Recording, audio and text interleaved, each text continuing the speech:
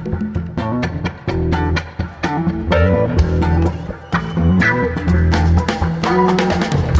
The Nation magazine, this is Start Making Sense. I'm John Wiener. Later in the show, the story of a black writer who moved to Paris in the 50s and discovered French racism aimed at Algerians. Adam Schatz will explain. He wrote the introduction to the new edition of a novel called The Stone Face, written by William Gardner Smith, originally published in 1963 and now republished by New York Review Books. But first, America's longest war came to an end on Monday as the last of our troops left Afghanistan 20 years after we started fighting there, with the country now in the hands of the Taliban. How much have the disasters around the Afghan pullout hurt Joe Biden and his agenda? How much will it hurt Democrats in the midterms next November? For comment, we turn to John Nichols. Of course, he's national affairs correspondent for The Nation. We'd reached him today at home in Madison. Hi, John. Hello, John. It's good to be with you. Well, the headlines for the last week are all about Joe Biden's approval ratings taking a dive. A month ago, he was 10 points ahead at 53% approval.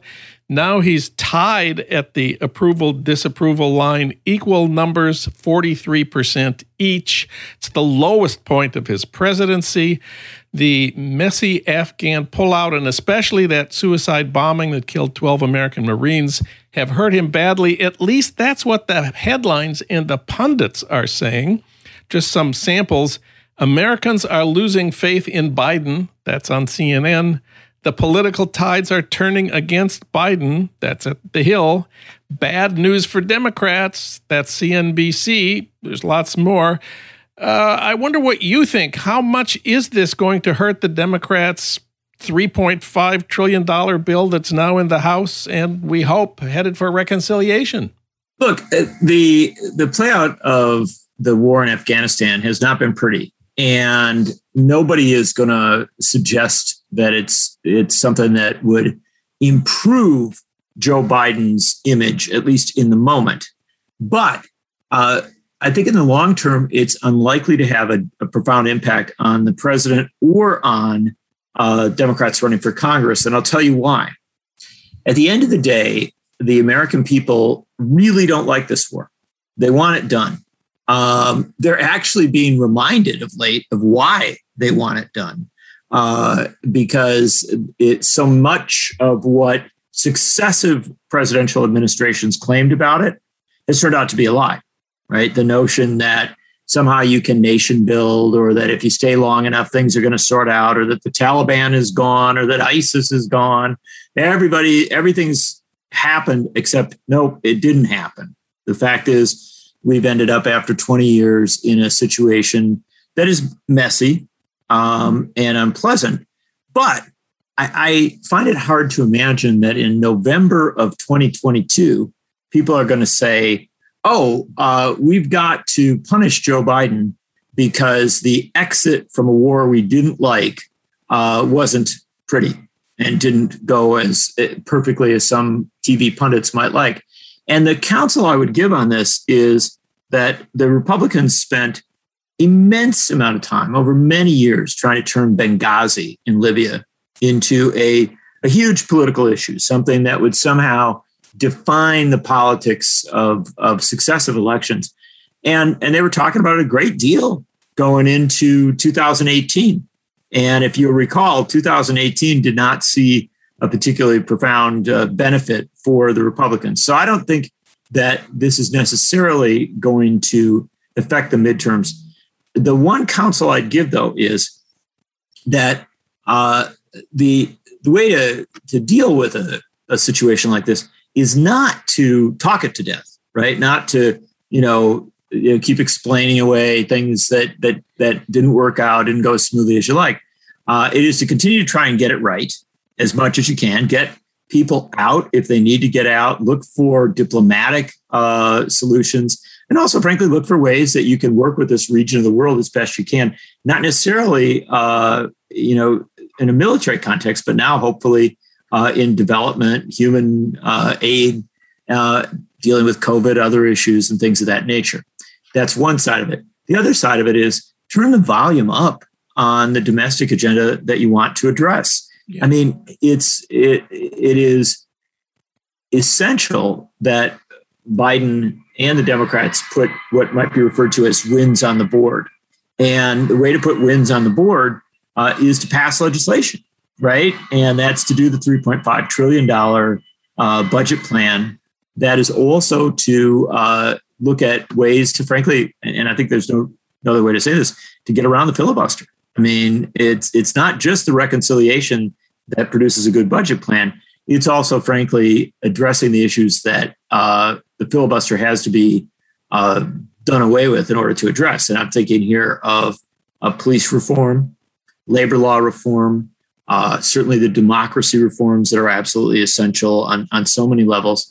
And so, to be honest, a more activist domestic agenda is probably the best response to any sort of hit taken as regards foreign affairs. I agree completely. Historically, it's very clear that Americans rarely vote on the basis of foreign policy issues. The only time that foreign issues really are important in elections is if lots of Americans get killed, 58,000 people in Vietnam, or if there's American hostages, 52 held in Iran in 1980.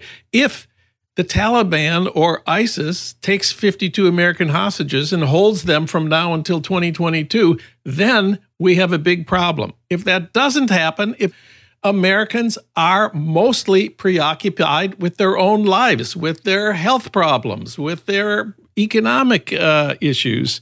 And as you say, Biden has a really big, good program to address those issues. So he knows this. He doesn't need you or me to tell him that Americans care more about their own lives than about what's happening in Afghanistan. But we'd like him to do a little more on this front. Yeah, that's right. And frankly, our friends in the TV punditocracy are doing everything they can to get him to not focus on domestic and to keep focusing on foreign affairs. And they like that. Look, the people that have been wrong again and again and again want a chance to be wrong once more. And so they're loving all these TV hits and all these chances to talk about, all the problems. And look, it's not to deny that there are problems and challenges in the world. That is a reality. But it is to say that one of the bigger dangers for the Biden administration and for Democrats in general is to become so focused on what's being said about you on television. Yeah. That you don't focus on making the news that ultimately people are going to be interested in, or at least a lot of people are going to be interested in. There's one other counsel I'd give on this too. Being frank about it, which I think Biden has been, is very, very useful in the long term. Yeah. One of the forgotten kind of foreign policy intersections with domestic elections is 1962 with John Kennedy and the Cuban Missile Crisis. And that crashed right into an election cycle. It transformed an election cycle, but notably, it wasn't that destructive for the Democrats. Actually, at the end of the day, Kennedy did manage a crisis pretty well, not in ways that everybody was satisfied with. He was heavily criticized by Republicans. He was heavily criticized by right wingers, people who wanted to, kind of ramp up the Cold War. But when all was said and done, the American people were like, boy, we're kind of glad that, we didn't end up in a much worse situation. Yeah. We thought you managed this as imperfect and difficult as it was, as well as you could. And I think for Biden, that's an important thing to recognize. As long as he's frank about it, as long as he tries, I think there's going to be a lot of forgiveness on the part of the American people. And then, as you well suggest, then it is to focus on these very fundamental domestic issues. And look, this is a very big deal because as of Labor Day, we sort of start to get back into the core of governance. Congress comes back to Washington, not quickly, by the way. They take a really long break. They make the French look like, kind of casual vacationers. But Congress will come back into session. And at that point, there are going to be a lot of core questions. Let me pose some of this for you, which is, we've talked many times before about what is in the $3.5 trillion bill, how important it is that Medicare be expanded to cover dental, vision, and hearing, quality early childhood education, free community college, action on climate change. But before they left, there was this group of 10 conservative Democrats in the House that were throwing up some obstacles that Nancy Pelosi did manage to negotiate with them about. What is the problem with these 10 Democrats and what's going to happen when they come back? Well, they're an ongoing problem. Look, I think there's a very good way to sort it out, and that is to stop using the kind of standard punditocracy term for them, which is centrists, right, or moderates, and use the real term, which is corporate.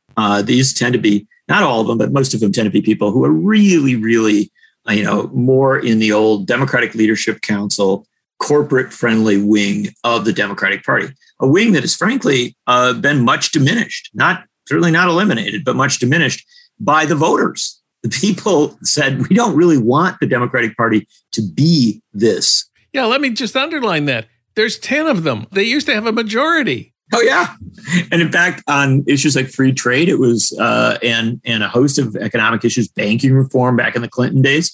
I mean, the Democrats had a big, substantial chunk of people. They really isolated progressives, and they ended up paying a high price for that because the American people didn't want a Democratic Party that was pro-Wall Street as regards banking issues, that was pro-Wall Street as regards international trade issues, that was pro-Wall Street as regard trade and even labor issues.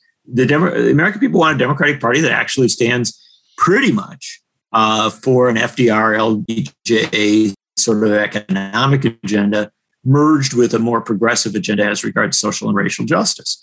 And these 10 Democrats who are, come from somewhat different places and somewhat different positions, I think are very isolated. I think they recognized that when it came time for this vote. And Pelosi, who, whether you like her or not, is a master legislative manager. She's very, very good at counting the votes. So is Steny Hoyer.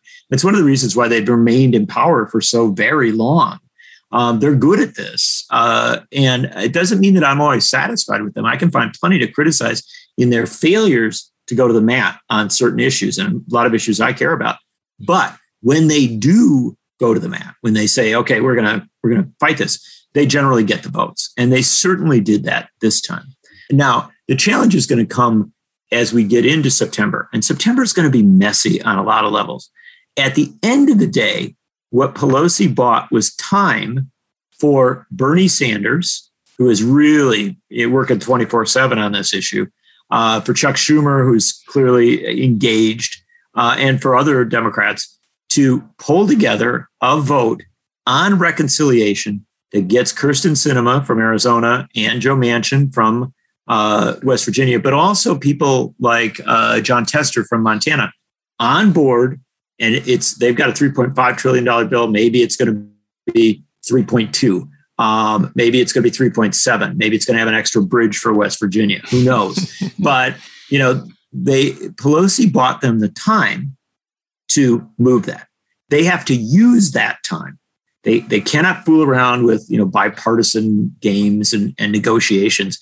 They've got to look for a way to pull those Democrats together, do the reconciliation, and get it on the table. If you've got reconciliation in combination with the infrastructure bill, you got 2 votes, probably in late September, potentially a huge victory for Biden and the Democrats if they pull it together. And that, by the way, will be the answer to all of your questions about, polls and things like that. So the Bernie, who you mentioned, is the chair of the Senate Budget Committee. Let's not forget that. He's one of the 2 or 3 key people in the Senate on getting this through. You've spoken to him several times recently about all this, and he told you that he is not optimistic. What do you make of that? Well, I did a profile of him for The Nation, and the opening line was, I'm a glass half empty kind of guy. Yes. And if you know Bernie Sanders, and I've covered him for a very long time, and you've certainly been around him a lot, John, you know that the senator is someone who, he's not casual. He's not sort of like the Hubert Humphrey, slap your back. The happy warrior. Yeah. I mean, Bernie Sanders can be a grumbly warrior. But despite all this, the facade of being not optimistic, he's actually a very, very hopeful political figure. And I mean, you have to be a democratic socialist in the United States. You have to be an outsider who ran twice for president, and in both cases had a transformative impact on the political party. And Sanders has thrown himself into the job, both on the inside and the outside. It's a fascinating thing to watch. When he says he's not an optimist, I think it's not that he's not an optimist about a particular bill. It's just that he's not going to give you some sort of happy talk about it. He'll acknowledge it's hard, but he's doing the difficult work. I was interviewing him up in Vermont, and he had to take breaks from the interview to do a call with a moderate senator or with an interest group or with the White House. I mean, he was working it incredibly hard, and his desk was covered with budget documents and a book by Eugene Victor Debs, I might add. But then after I was with him out there in short order, he went out to Indiana, Iowa, and Michigan, 2 states, Indiana and Iowa, that voted for Trump, to hold meetings in Republican-leaning areas to pitch the budget plan. And so, and the reason he did that is because this stuff is incredibly popular. People are going to like it if they hear about it. So he's kind of got this 2-tier approach. One, working the Senate, trying to keep that coalition together, working closely with Schumer and with Biden. The 2, taking it out on the road and basically sending a signal to not the Republicans. The Republicans aren't going to give them an inch. This is a signal to Sinema, to Manchin, to others that this is such a popular thing. You can go into a Republican area and it still has appeal. Yeah. So if there's one person to keep an eye on in this whole process, it is Sanders. He is clearly trying to move the ball. One last thing, another warrior for socialism that we lost on Sunday, Ed Asner. He won more Emmys than any man on TV, and he was a political activist. Remind us about Ed Asner. It's a really interesting thing. If you read the obits of Ed Asner, in some publications, you basically got just the list of the movie roles and the TV roles, which is endless, by the way. I mean, The guy actually has films still coming out even after he's died. And he had a stage performance set, I think, for someplace in Iowa next month. So, I mean, this is someone who never, ever gave up on the craft. But many of the obits failed to mention the extent of his political activity. They may have had a one-liner here, a few lines, but the Associated Press referred to him as a liberal. He was a very, very proud Democratic Socialist. He was active in the 70s with Michael Harrington's Democratic Socialist Organizing Committee. And then in the 80s, when DSA was formed, Democratic Socialist America, he was right there at the start, a fundraiser and activist. And it wasn't just with one group. He also was incredibly passionate about ending apartheid in South Africa, spoke out about it on a regular basis. And his great passion in the 80s was ending the U.S. wars in Central America and really calling Reagan out on those issues in a fundamental way. Now, that cost him politically. In fact, the Screen Actors Guild, which he headed as president for 4 years at the start of Reagan's presidency, said that few actors in history have risked as much to take stands for economic and social and racial justice. And that's absolutely true. There's very little doubt that he lost a high-rated TV show, Lou Grant, because he was so politically outspoken and so politically active. He thought that was the case, and many other commentators did as well. But he was willing to take those hits for 2 reasons. Number one, I think he was. I've interviewed him many times. I think he was confident in his craft. I think he knew he was a good actor and that he could find work if he needed to, even if it was on, going on stage at sometimes or going different routes. But 2, he felt he had a moral duty. And he wasn't a pompous guy. He wasn't some sort of pat himself on the back kind of guy, but he felt he had a moral duty to use the platform that he had, to use the prominence that he had to try to help the most vulnerable people in America and around the world. And he did it. I'll leave you with this. Before Bernie Sanders ran for president, before Alexandria Ocasio-Cortez was born, Ed Asner was out there preaching the gospel of democratic socialism. And for a good deal of time was probably the most prominent democratic socialist in America. And he did not just talk about it, he walked the walk on picket lines and in taking on very powerful presidents. John Nichols, read him at thenation.com. Thank you, John. This was great. It's such a pleasure to be with you, John.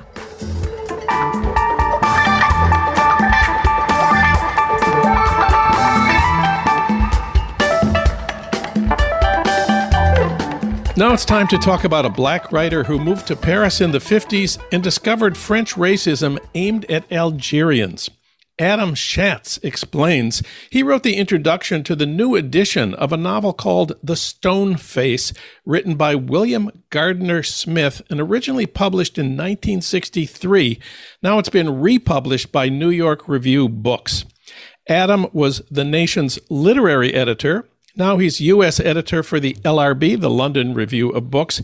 He also writes for the New York Review, the New York Times Magazine, the New Yorker, and others. He's also been a visiting professor at Bard and at NYU. We reached him today at home in Brooklyn. Adam Schatz, welcome back. Thanks so much for having me, John.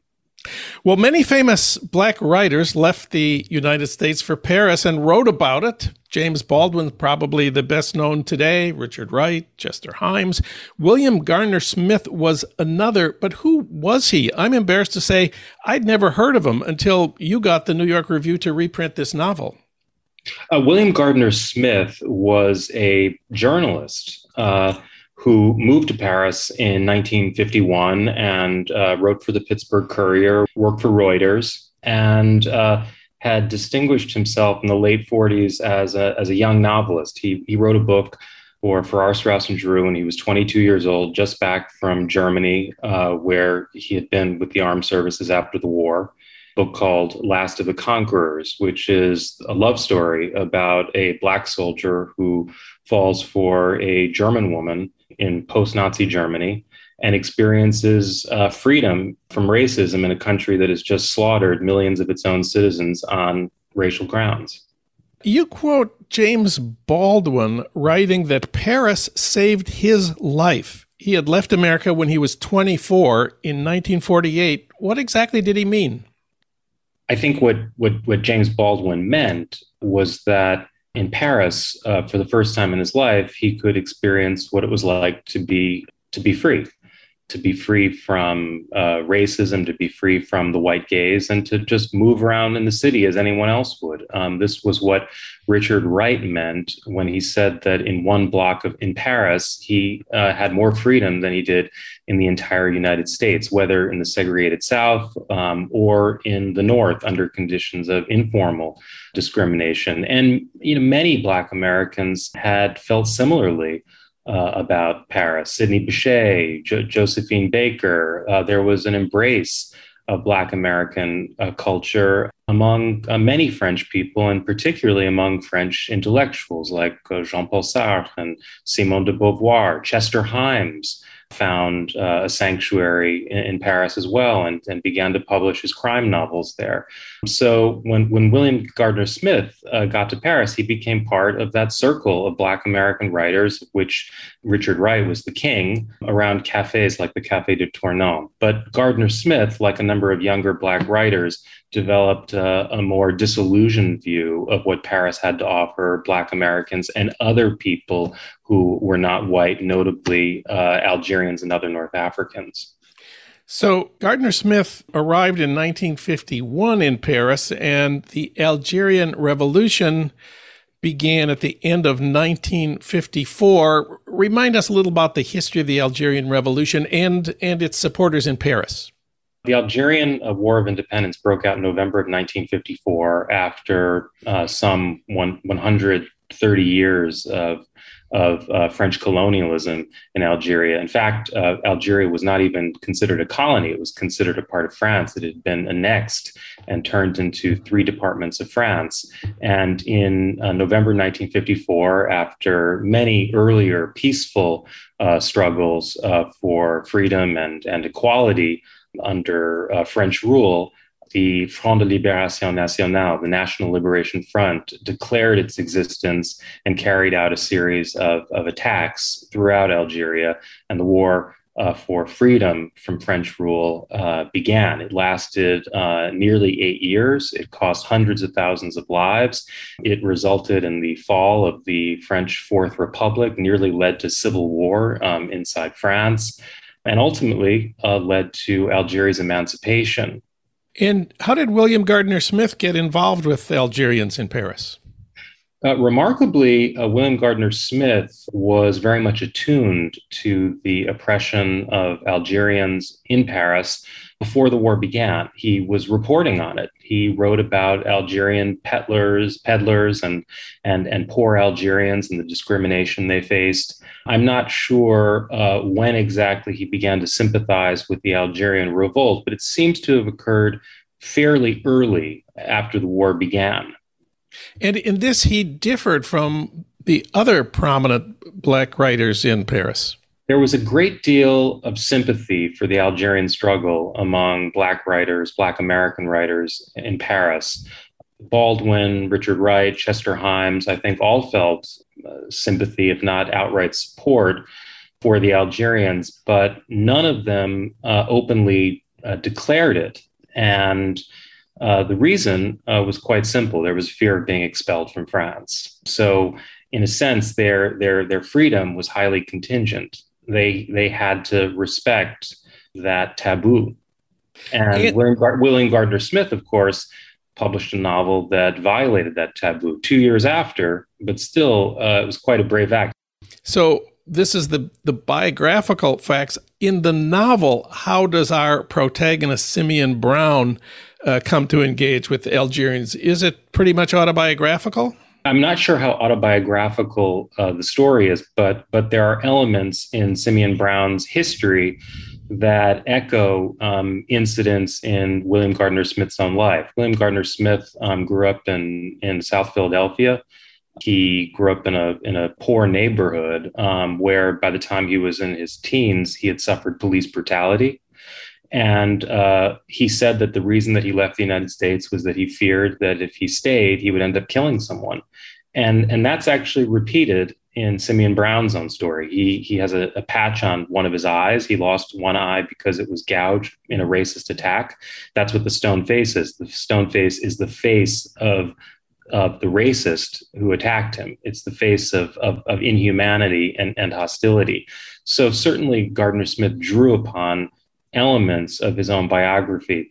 Simeon Brown in the novel is involved with a young woman who is Polish. She's Jewish. She's a survivor of the camps. My sense is that she is probably inspired by a woman who actually existed. It was a Jewish woman who had been a lover of Richard Wright, and William Gardner Smith stole her from Richard Wright. I'm fairly certain that's the woman on whom Maria is based. And kind of the center of the novel is this question that an Algerian in Paris confronts our protagonist with. How does it feel to be a white man? Tell us about how that arises.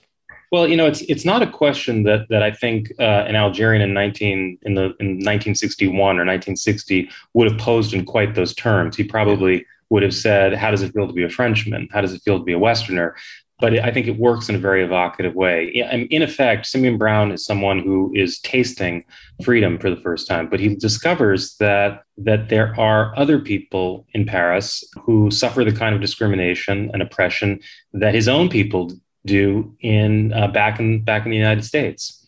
And through a series of encounters, he becomes very shaken by the thought that the freedom that he enjoys there is what Tyler Stovall, the historian who's also written about this book, calls white freedom. It is a freedom enjoyed by white French people and not enjoyed by people from the colonies, in this case by Algerians. And it's an Algerian who, after a scuffle, says to him, "How does it feel to be a white man?" Because the police approach them. The police refer to him in the formal vous, but to the Algerian in the informal tu, and they also take the Algerian away in a police car, and Simeon is free to go. So he sees that the treatment that he experiences there is very different from that of Algerians, and the Black American writers he knows are happy to enjoy that freedom, and they don't want to put it at risk. And for him, it becomes an ethical crisis, it becomes a choice. Do I stand with the Algerians, or do I stand with the French, with French whites? Eventually, of course, he discovers that there are French people as well, non-Black, non-Algerian French people who are fighting for Algeria's independence, the people who were part of what were known as the porteurs de valises, the baggage carriers, people who helped the FLN. And so we meet those people as well, and we see that the solidarity that is forming in Paris for Algerian emancipation crosses racial lines. So when he finished this novel, what kind of a critical response did it get in France? Well, it got no critical response in France because it wasn't published in French. All of William Gardner Smith's books were published in French, except for this one. And the reason, I believe, is not simply that the book explores the topic of Algeria's revolt against French rule. It's also that it's the first novel that discussed the massacre of Algerians on October 17, 1961, when the Paris police prefect, Maurice Papon, who was later revealed to have been a war criminal in Bordeaux and to have overseen the deportation of 1,600 Jews, presided over the killings of Algerians who were thrown into the Seine, who were killed in police quarters. This was in the context of a demonstration, a peaceful demonstration organized by the FLN against a police curfew that applied exclusively to Algerians. This is the first novel that breaks the taboo. It was only in the 1980s that Didier Dédinx, a French crime novelist, published a novel about the mystery of what happened on the night of October 1961. So it's my sense that you simply could not talk about these events in fiction at the time. And perhaps the French also thought, who is this guy to write about October 17? He's an American after all. And so the novel did not appear in French. There was no discussion of it. And it's only this October that the novel will appear for the first time in French. In contrast, in the United States, he had quite a prestigious publisher, Farrar Straus. How did the book do here?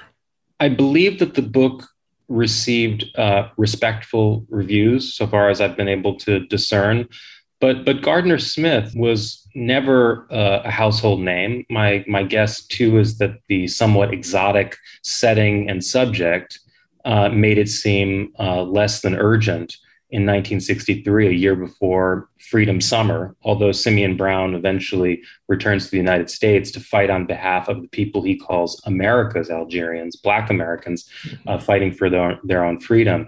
In many ways, I think the book was too prophetic of trends that would only occur later. For example, this is a book that imagines the Black American struggle for freedom in relation to the struggle for freedom on the part of colonized peoples. And in a sense, this is a book that helps give birth to the idea of the third world. But that term was really not in very much in currency at the time. And this is a few years before the Black Panthers arise and, quote Frantz Fanon and talk about Black Americans as an internally colonized people. Gardner Smith was exploring these themes years before. Getting back to real life and biography, James Baldwin returned to the United States to become a civil rights activist in 1957. Did William Gardner Smith do the same thing? He did not. Unlike Simeon Brown, who returns to the United States to fight with America's Algerians, Gardner Smith packed up his bags and went instead to Ghana and worked with the Nkrumah government and spent time with Maya Angelou and Malcolm X, and was there until 1966 when he was forced to leave because of the coup against Nkrumah. William Gardner Smith only returned once to the United States in the late 1960s. I believe it was in 1967 or 68, after there had been many urban revolts. And he returned to see his mother, whom he hadn't seen in 16 or 17 years, and also to do some reporting that turned into a book, Return to Black America, which is a fascinating book that, in my view, also deserves to be reprinted. In that book, Gardner Smith talks to Black Power activists. He writes about gangsters in Harlem, and he devotes a great deal of attention to Black American youth and describing qualities that he sees as historically unique. And he traces the emergence of this new consciousness back to an experience that marked him profoundly, World War II, the experience that Black American soldiers had going to other countries, helping to liberate them, and feeling free for the first time thousands of miles from home. You are responsible for getting this book back into print. To sum up, I wonder if I could ask you to read that conclusion of your introduction. Smith's perspective, a radical humanism both passionate and wise, sensitive to difference but committed to universalism, anti-racist but averse to tribalism, disenchanted yet rebelliously hopeful, feels in dangerously short supply these days. The book is The Stone Face by William Gardner Smith, originally published in 1963. It's out now in a new edition from New York Review Books with an introduction by Adam Schatz. Adam, thanks for talking with us today. This was great. Thanks so much, John.